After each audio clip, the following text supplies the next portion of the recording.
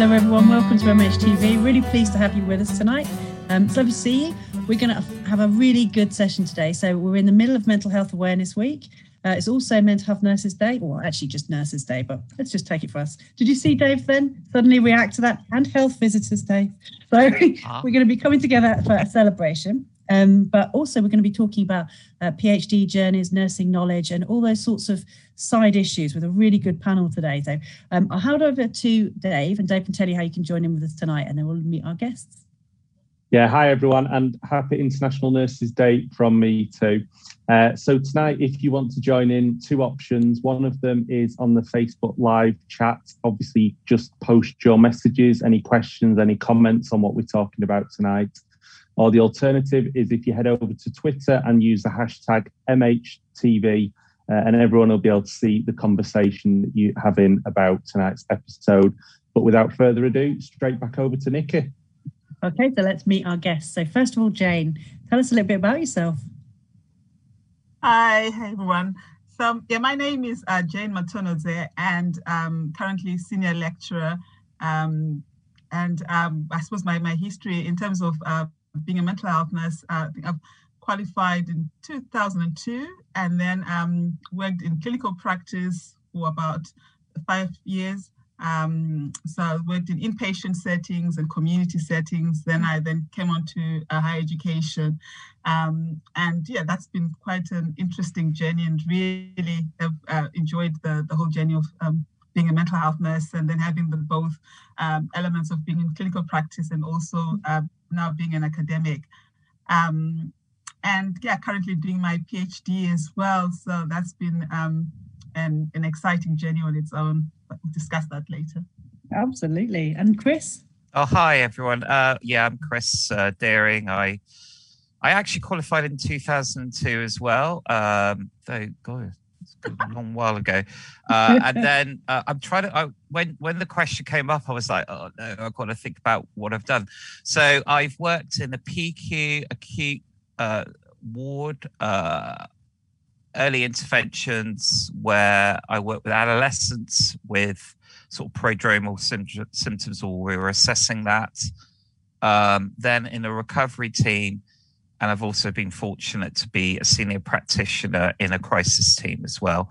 And from around then, I really felt that academia, strangely, was a great way to sort of challenge sort of practices, work towards improving things, certainly from patient care, and decided to take a career at the University of the West of England.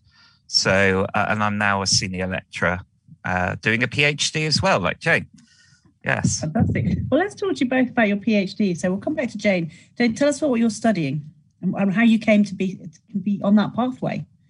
Okay, so yeah, so I'm doing a PhD, basically looking at professional mental health nursing identity in relation to continued professional development. But I'll tell you a little bit about that in a bit. But since I started working at the university, I think it was just an interest, because I teach a lot on continued professional development modules and programs. And so, sort of in that role, I just sort of became quite, I suppose, interested in sort of finding out why people, or why mental health nurses were doing continued professional development, in the sense of, there seems to be quite a lot of conversations around, sort of exit options, so it was sort of, people were sort of gaining the extra knowledge, not necessarily perhaps to stay within their area, but actually either looking for promotion journeys or actually leaving mental health nursing completely. So that made me quite curious, and sometimes thinking, well, why? And I think, I suppose, even personally reflecting in my own career journey, where, when I was working in clinical practice, you did CPD and you'd gain all this knowledge and, sort of do extra courses, and then you come back to the clinical area and there was no opportunity or options for you to use those skills that you'd gained. So, I sort of did stuff on, so psychosocial interventions using CBT, but there wasn't any opportunity to then use those. So what happens is then people move on and go to other areas and look for, other sort of options. So yeah, so that was really what sort of spurred me on. But then the issue about, identity then came into it, because then, sort of thinking about what was mental health nursing identity, and whether this desire to move on was something to do with the identity that mental health nurses had of themselves. So sort of thinking, once I get an extra qualification, that's going to open up opportunity to have a career with more prestige, more options. So that's sort of perceptions, I suppose, about the status of mental health nursing, and that was influencing this sort of career journeys that people were taking. So that was really, sort of the aspect that, sort of motivated me, sort of thinking I needed to investigate a bit more and understand, what was happening. So there's quite a bit written on, so CPD, but it's mostly about, nurses valuing it. But in terms of sort of thinking about, its impact in terms of, identity and stuff like that, not much discussions. And most of research is really done in Australia around sort of, mental health nursing identity. I don't know whether it's something to do with, I suppose, our training that's different to the Australian context and other countries, because we are still straight on field specific. So, so that's really what has inspired me to sort of. It feels like it was like a lot of different things fed into it, and then all of a sudden you've got this subject that you're passionately involved in and interested and engaged by. Yes. So whereabouts are you on your journey then? So I've been doing this PhD for a couple of years now. I think it's probably about 6 years now. Yeah, the time just sort of sneaks up on you. Wow. But I'm actually, I suppose, towards the end, I'm sort of, I've done my PhD is involved doing sort of using mixed methods. I've done focus groups, I've done surveys and interviews. So I'm in the process now of analyzing data and making sense of, the different aspects of the data in terms of how the qualitative elements in terms of surveys is informing, the qualitative, so the interviews and the focus groups. So so I suppose, I'll probably say maybe the next sort of year or two, hopefully the journey might come to a conclusion. But it's been an interesting journey in terms of, the different aspects of it, the exciting bits, the highs and the lows, and then you get motivated again, and then you move back into it. And, when you realize, so think about, what difference that study might make, particularly to the life of nurses and actually services as well in general. You touched on so many points there. So for people who don't know, a PhD usually, if it's been done part-time, takes about 7 years. Everyone assumes that like 7 years is going to be marked, they'll be done early. Hardly anyone ever is. And quite a few people are like begging for extra time. So it feels like, it might feel like a very long part of your life, but I think that's one of the things that's part of the learning of it, I would say, that you start it as one person, and by the time you get to the end, everything has changed. So the context of it's changed, you've changed, the question has changed. And that is, I think, one of the exciting parts of that learning journey. Absolutely. And I think I definitely agree. I think when I first started it, I sort of thought, I'll do this in 4 years, it will, I'll be done and it'll be done. And I was doing part-time even. But actually, you're so right. The way I think about certain things and how I went into it initially with what I thought was happening has changed quite a bit. And I'm sort of seeing things from a very different angle. So, there is definitely that benefit of the time you take to, because your ideas evolve and you start seeing things in a, more, I feel, more crystal way. It is a little bit mind-blowing, isn't it? So we'll cycle back to that, but let's hear a little bit about what Chris's journey has been with his PhD. Okay. Well, so I guess when I started as a support worker in the last century, which is kind of scary, just before the millennium. And what I noticed is that we were very heavily orientated about risk. We were doing assessments about risk. I was obviously not involved in those. And after I qualified, I think that kind of thing, about risk assessing and managing risk sort of escalated, certainly after the millennium, and has really just increased. So there's been lots of excellent authors out there over the last sort of 5-10 years talking about, there are problems with risk management on a particularly in acute wards where a high number of service users are even aware that it exists, or that it's kind of tokenistic, or that the actual notion of risk, which is really interesting, is misinterpreted and not necessarily getting a lived experience. So when I've spoken to some people who with those experiences, they say, it's not the things I'm doing is to cope with life risks, like events, like I suppose relationships breaking down, and I'm coping with self-harm. I'm doing it, and my life is not great, and that's why I'm considering suicide, for instance. And that kind of got me thinking, along with lots of literature, about what place does recovery have in the concept of having a meaningful life, irrespective of mental health difficulties, and how would that happen with risk management? And a lot of authors like Repa and so forth have written about this, and it's become very prevalent.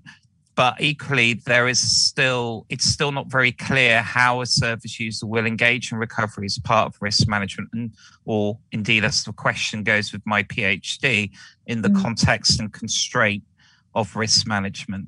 And so this is for me, when we talk about journeys, this is something I've been really interested in since I started nursing, as a support worker or a healthcare assistant, what the title was at the time. And so I've been looking at an opportunity to look at improving it, making it, I suppose, less paternalistic, less tokenistic. And so I've had the opportunity at the university to do the PhD.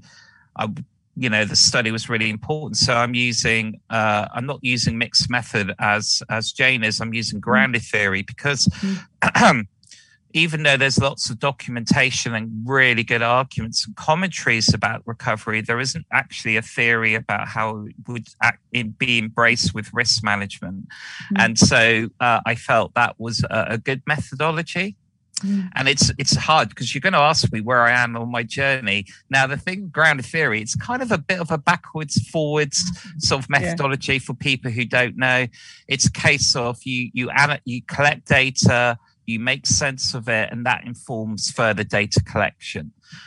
You might go back to participants. You might shape the discussion. It's not tending to be semi-structured interviews. It's more of a discussion about it to allow deep exploration about recovery in that context of risk management. So, so is it a journey? It's more of a lifestyle for me, really. It sounds a bit grandiose, doesn't it? Oh, Chris, lifestyle. But actually, it's something I've really been passionate about for 20 years. And so I feel very privileged to be able to be exploring it now. And the beauty of it is that there's an array of authors that I've looked up for years actually now tackling it as well. Excellent publications coming out. All of them pretty much saying, how does recovery work with all these constraints? And actually what service users are saying, there are possibilities for it. And so this comes up with this idea about utility of a theory. Can we create a theory and we go, you need to stop risk management? No one's going to do that, right? But what we need to create is a theory that can be utilized in practice, so there can be positive change. So we have to embrace what's happening and shape it in a way that practitioners, all of us, can actually see it as not something alien, and that's something that's helpful for service users. And so service users have who I've interviewed we've been talking about what would that look like, as well as what have you noticed when it has worked? Because I think there's a lot of literature out there, all excellent, of course, that criticizes risk management, as it should. But I think now we need to move on and see how can we improve it. It's kind of where I'm at. It's a movable feast, isn't it? So I think one of the things that's really interesting is, so Jane's looking at stuff which is nursing knowledge to do with the profession and how we move forward and what we need to do differently. And Chris is actually looking at the kind of like a shared knowledge, isn't it, between service users, practitioners, and how we understand like the thing we do, the kind of mental healthness. How do we help people? Yeah. And there's like two different sort of types of knowledge, and also going about it in different ways. And I think it's really interesting to see practitioners who are so passionate about this. So if anyone here has never asked a PhD nurse how their nursing project is going or their PhD is going, you get two answers. One, you get pinned to the wall with enthusiastic chat for about 15 minutes and you get lost after the first two, and you just nod and smile if that happens to you. You'd Is that what you're doing now? Nobody else cares about it but that one person. So if all you can do is just give them some space, please do that. The other thing you get is like a really angry, vicious response, like, I don't want to talk about it. Don't ask me about it. So those are the two states that most PhDs are in. They're either in this excited, I've learned something, my head is different now, or else they're in, I don't ever want to talk about that. If I don't mention the word, you don't mention the word. It's a really interesting thing when you have those conversations with your colleagues. But there is something I think that's really important about the creation of nursing knowledge and the participation of nurses in understanding who we are and what we do. That is often really overlooked. You know, when it comes to research, people look at every other, you know, discipline's knowledge base and never really think about the stuff that's homegrown, the stuff that we've created for ourselves and for the people that we support and work for.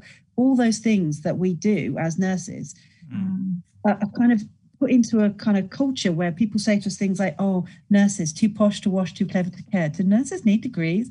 So this is need to be kind. Oh, right, yeah. It's one of those things. I try to stay calm, but it is one of those things where I know when people are messing with me, like, do nurses need degrees?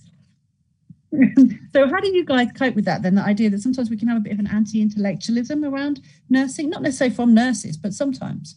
What do you guys, what's your take on that? I think for me, definitely, nurses having degrees and, sort of having higher qualification is the way to go, really. And I think especially in relation to the work that I'm doing in terms of professional identity, some of the issues that have been raised by participants is around, nurses feeling a bit undermined, in practice. And one of the things they sort of attribute that to is, that people perceive that we're not as knowledgeable, that, that sort of handmaiden relationships still sort of cropping up, and people not really understanding what the roles of mental health nurses are. So, there's that lack of clarity, and, so people start thinking, question the sort of the basis of the knowledge, really. And yeah, you're right, Nick, that people sort of question, do you need to have a higher qualification? But actually, the nurses I've spoken to, they need that, sort of knowledge because they feel they're at par with colleagues. So they feel even some of the things we're talking about was, speaking in ward round and stuff like that, and they're feeling they can contribute things, they bring evidence-based to their practice, they can argue through points of why they're doing. And I think there's been that sort of lack of knowledge in terms of, what is mental health nursing knowledge that underpins our practice. I think that there is a real gap in some ways that we need to be developing what, defines the profession and the evidence base that, we can build towards that. So definitely, I think that is the way forward. We need to have more nurses. Absolutely. I would add to that. I do think nursing needs a knowledge base. It needs to be established. We are a bit of a subjugated sort of profession, aren't we? Where certainly when I speak to colleagues like psychologists, and this is not obviously a criticism of any other discipline, doctors, psychiatrists, and so forth, they're kind of, well, what are you? Exactly.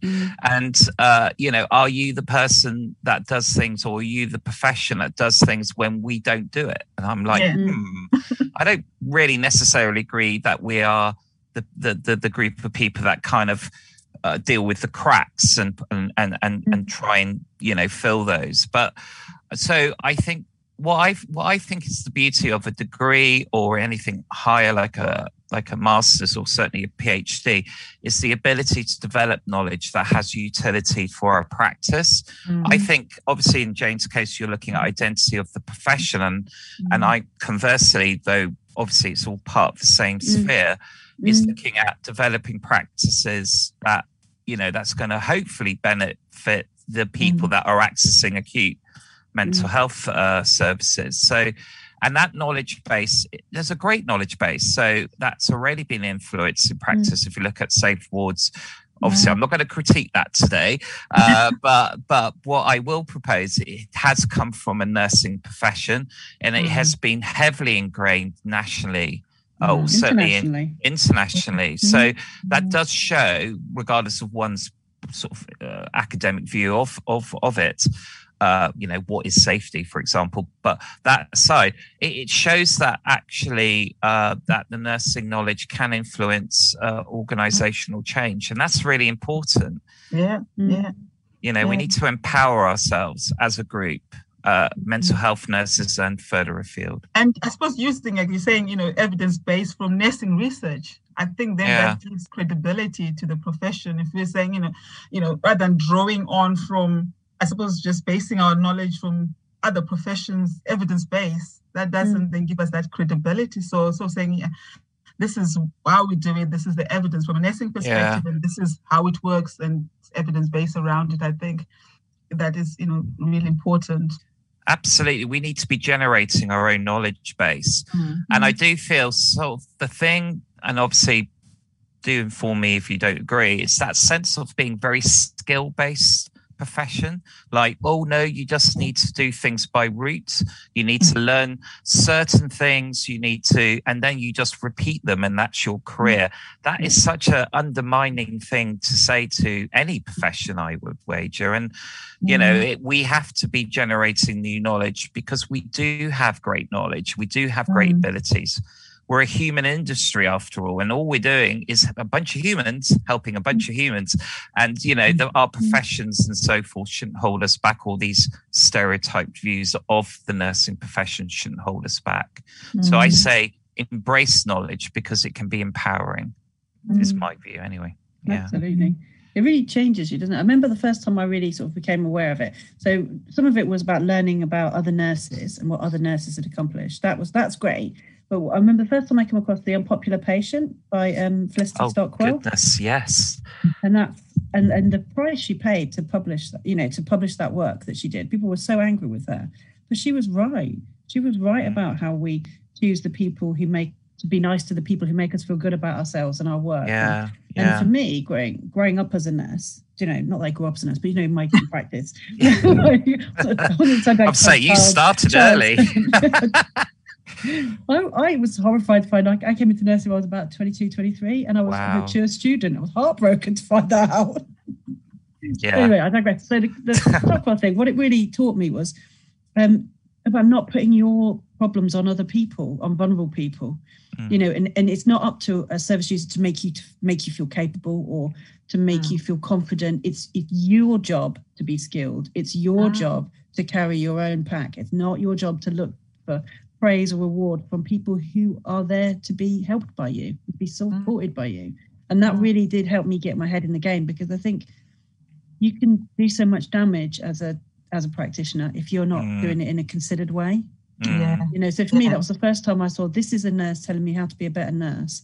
And it is something that stuck with me forever. And one time I got contact with her, and I was like, oh my God, I just assumed that she was dead. I never really realised that you can be alive and be thinking. And that was my second bit of bounce off that. And when you first start moving into more academic circles and you meet people whose work you've read and that has changed the way you think about things, it's a real spin. Yeah. And then when people come up to you and they're like, and they read stuff that you've written, it's really bizarre. Strange. Yeah. I know. I'm a bit of a nerd with that. I go to conferences and I think people run away from me.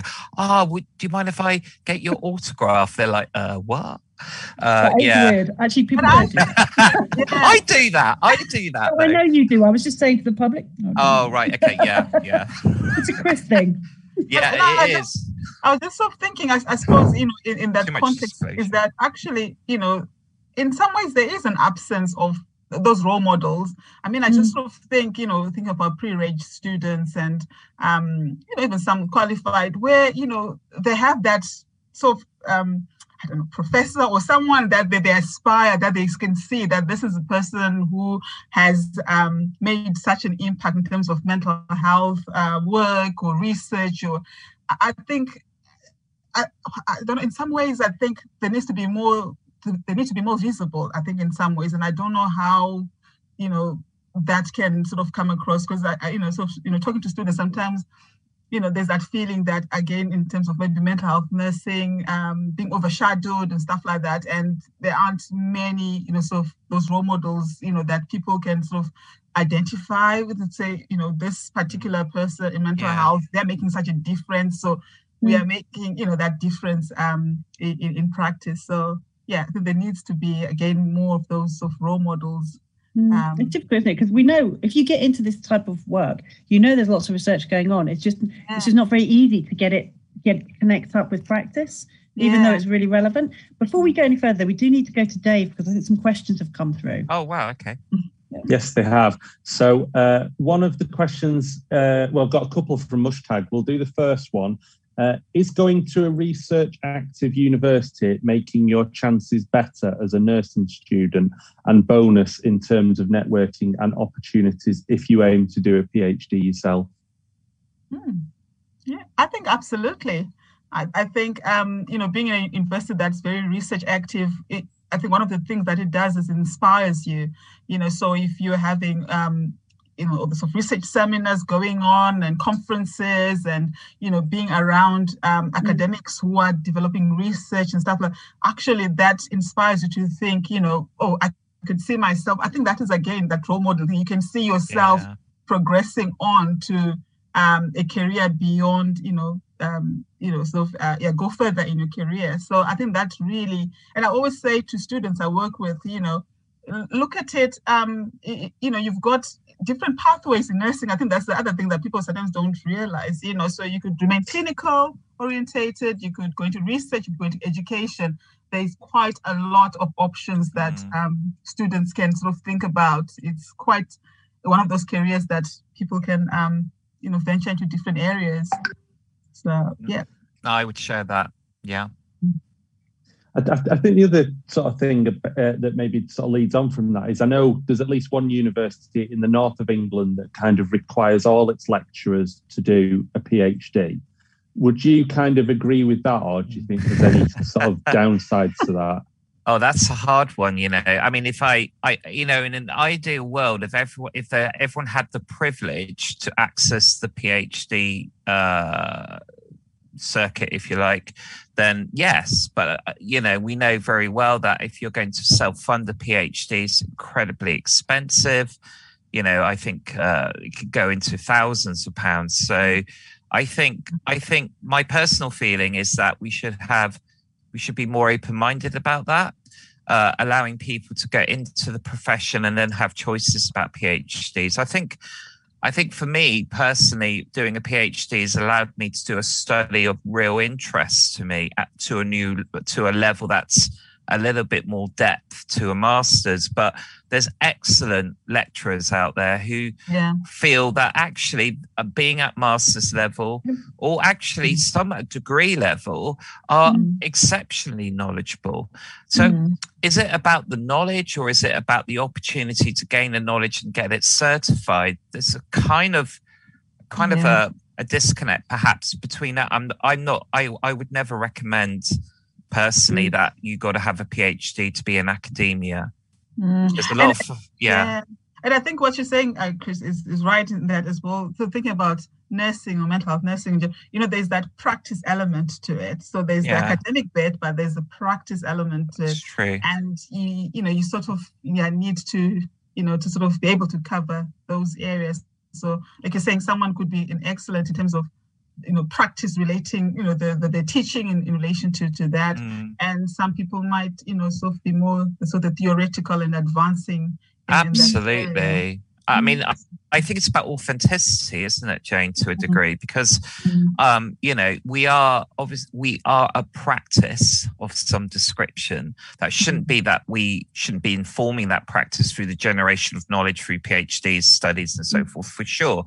But equally, those who I found inspiring have done both. They've come from a practice background. Certainly, some of the academics that taught me were some of the forefront runners of early interventions, like Mandy Reid, who is regrettably retiring today. You know, well, this week, you know, that, you know, people like that and have, you know, they who are actually academics but have been shaping practice as well. It's that sense of utility. You know, what's the usefulness of the knowledge we're generating? And everything has obviously utility, but you do sometimes wonder if there is a bit of snobbery with some knowledge where 2 or 3 people in the world go, oh, that's really great, and everyone goes, you what? That's really great, but I don't get it. Yeah. You know. And just another question from Mushtaq, which I think, you know, lots of people will want to know the answer to. What would you have liked to know before starting your PhD journey that you know now in terms of tips and advice? Good question. Jane, you could go first. Sorry. Or I can. I'll shush. Well, I suppose, you know, as what I was saying in the beginning, in that, you know, the idea of not seeing it as, you know, is just something to do quick and rushed and be done in this sort of short period of time, because it's, you know, in one thing I've learned as well is that the page has got a life of its own. So it needs to be nurtured and, you know, watered and looked after. And so, you know, it's sort of going in with the mindset of, you know, this is a journey, you know, and I'm just going to, you know, go through with this journey and see where it takes me. And, you know, I think approach it in that way, because I think if you go with it with that sort of pressure, because it can really be quite stressful. So I think if you are able to open up and sort of, you know, if you know, your data collection or something is delayed for a bit, you sort of, you know, can step back from it, or your ethics or different things that, you know, affect the journey that can, you know, sort of be quite upsetting or, you know, sort of discourage you. But when you go in with thinking, right, you know, we'll see how long, you know, we'll take it as we go along and, you know, enjoy the journey. I think that, that is one thing I think. I think that's true. I would say that there is something about dealing with uncertainty to a degree. You know, when I started, I didn't actually, I mean, I had a question and you can get quite fixated. I'm doing this, I'm not going to change it. But actually, you'll find that as you collect data, you start to understand, because we have to, certain methodologies, you have to understand the philosophical positioning and all these kind of things. And you start, as you learn, you start to actually think, wow, this particular approach is probably not as good as another one. And you have discussions. You've got to, I feel, allow yourself to be open-minded, that what you start with might not be where you end up. And so the journey is not always sequential. It's not always going forward. It can go backwards and forwards. Certainly, I don't know what your experience, Jane, was, but with recruitment and COVID, we had to suspend, change ethics and all these kind of things, certainly in the NHS. So, you know, you just have to just reduce one's expectations and go with the flow a bit. And that comes with a really good supervisory team, which I thankfully have. So and I just want to shout out Chris Paulson and Joe Williams. Man. Thank you. Sorry. Any more questions, Dave? Yeah, there's been one more that's come in from our friend Alan Simpson. He's asked, who or what has helped you most so far in developing your research careers? Oh, wow. I don't know if he's expecting you to say Alan Simpson, but no. Well, Alan, yes. Actually, he has been helpful for me, you know, in discussions, I have to say. We've had discussions. I don't know what your view is, Jane, about any inspiration. You know, I think other PhD students, to be quite honest, I think, you know, I think had forums with other PhD students and sort of sharing that sort of those experiences. I think you sort of come away with, you know, that sort of shared experience of other people who are going through similar experiences you are. Because I think a PhD can be quite an isolated journey where you just think you're the only one who's doing this. It's only me.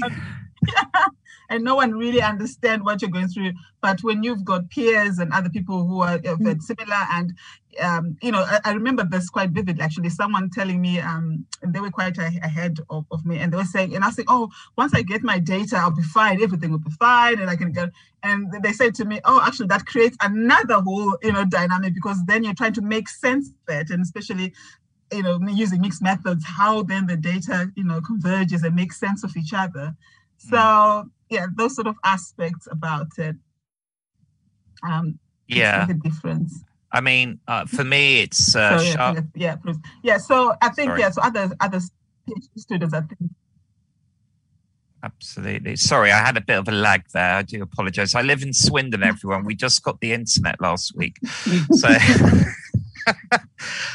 for me, it's a famous academic in grounded theory called Sharmez, I have to say, because of her work with development of social justice and things like that. Also, I'm a bit of a book nerd. I mean, obviously, there's been other PhD students that have kind of kept me motivated, but I think it's the inspiration I get from reading and going, my goodness, you've really unpicked this. And, you've really made sense of something that we haven't taken consideration of. I know, obviously, the most obvious sort of academics is people like Foucault and everything else, but to say that the way that obviously open to much critique, and I understand that, but the way that particular academic sort of addressed mental health difficulties was radical at the time of writing, and and it's all relative to a time and place, isn't it? So there's having discussions with fellow academics, certainly people at the Mental Health Nursing UK Forum and other places like that. Everything's an inspiration. Patients I've worked with, or service users, are really inspiring. And I see them in town. Swindon's very small. They say, how's it going? And, absolutely. So inspiration can come from anywhere, for sure. So you talked about it being kind of isolating sometimes in tough times. So how do you get through those? What sort of things have you done to stay motivated? Can we talk about it publicly, or is this where we say our lawyers should come in, or no? I think you can say anything. That's what my feeling is. Jane, no, I'm joking. How do you go through tough times? Because presumably there will be people out there maybe who don't have the kind of networks that you guys have. No, that's very true. I think, sometimes you need to sort of slightly step away from it sometimes, So one thing I always, and this is one of my strategies, is that, sometimes, you submit your work to your supervisors and then you get feedback. And then sometimes you can sort of feel like, oh my God, I've been, that type of sort of feeling.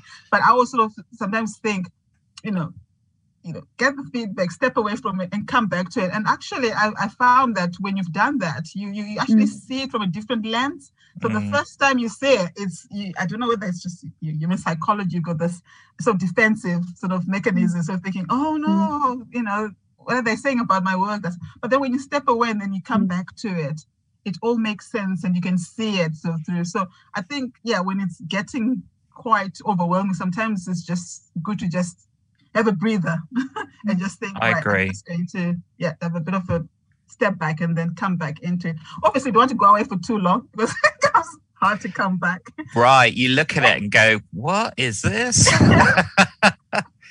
I think you're right. I think stepping away, giving yourself a few days away, certainly if you're writing your thesis, because when you're in the midst of writing, certainly sometimes, anyway, for me, you don't see how things come across in your mind. You're going, oh, that reads really well, and then when you step away and you go, oh my goodness, that sentence isn't really well constructed, and how would that translate to a general public, reading the work. So it's really important to ensure that one's language is clear and accessible, I think. But I got a strange way of dealing with it. I do other projects. It's really weird.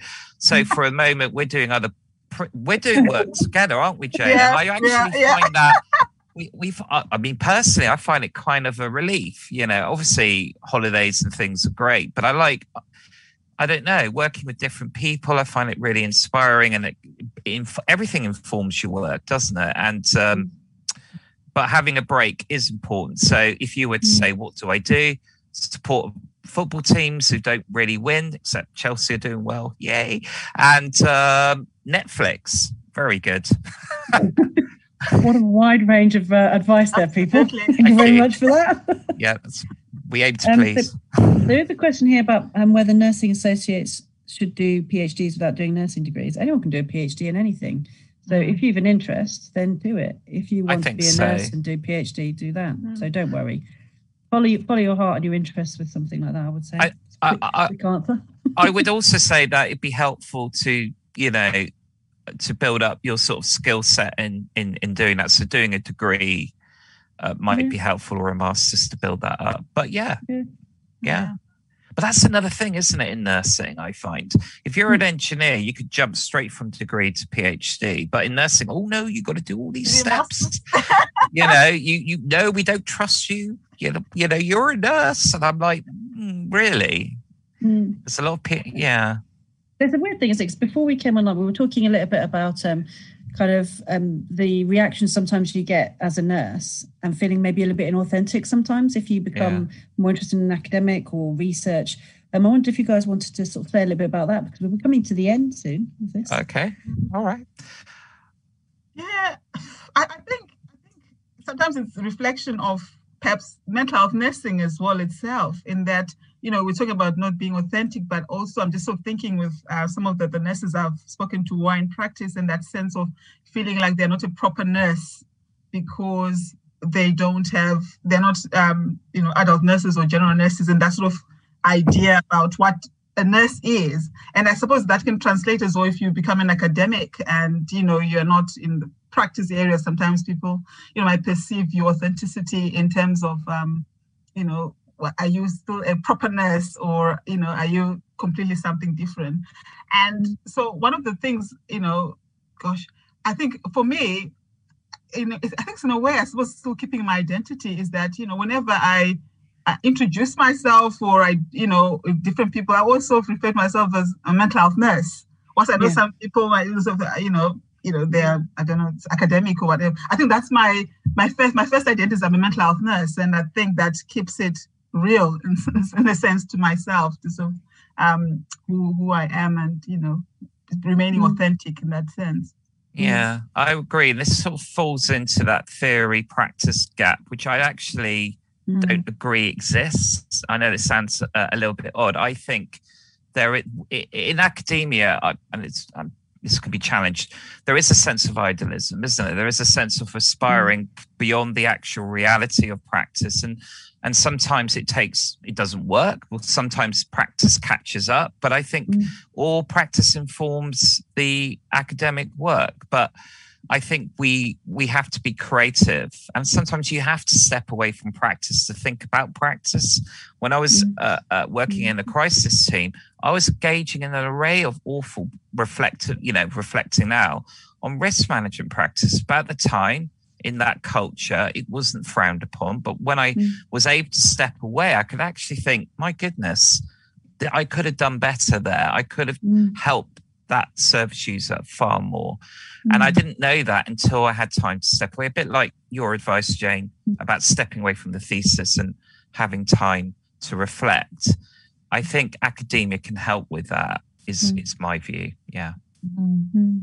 I think we're going to need to wrap up now, guys. So if you guys want to have a think about if there's anything else that you wanted to say, and I'll just go over to Dave. Dave, was there anything that you wanted to add?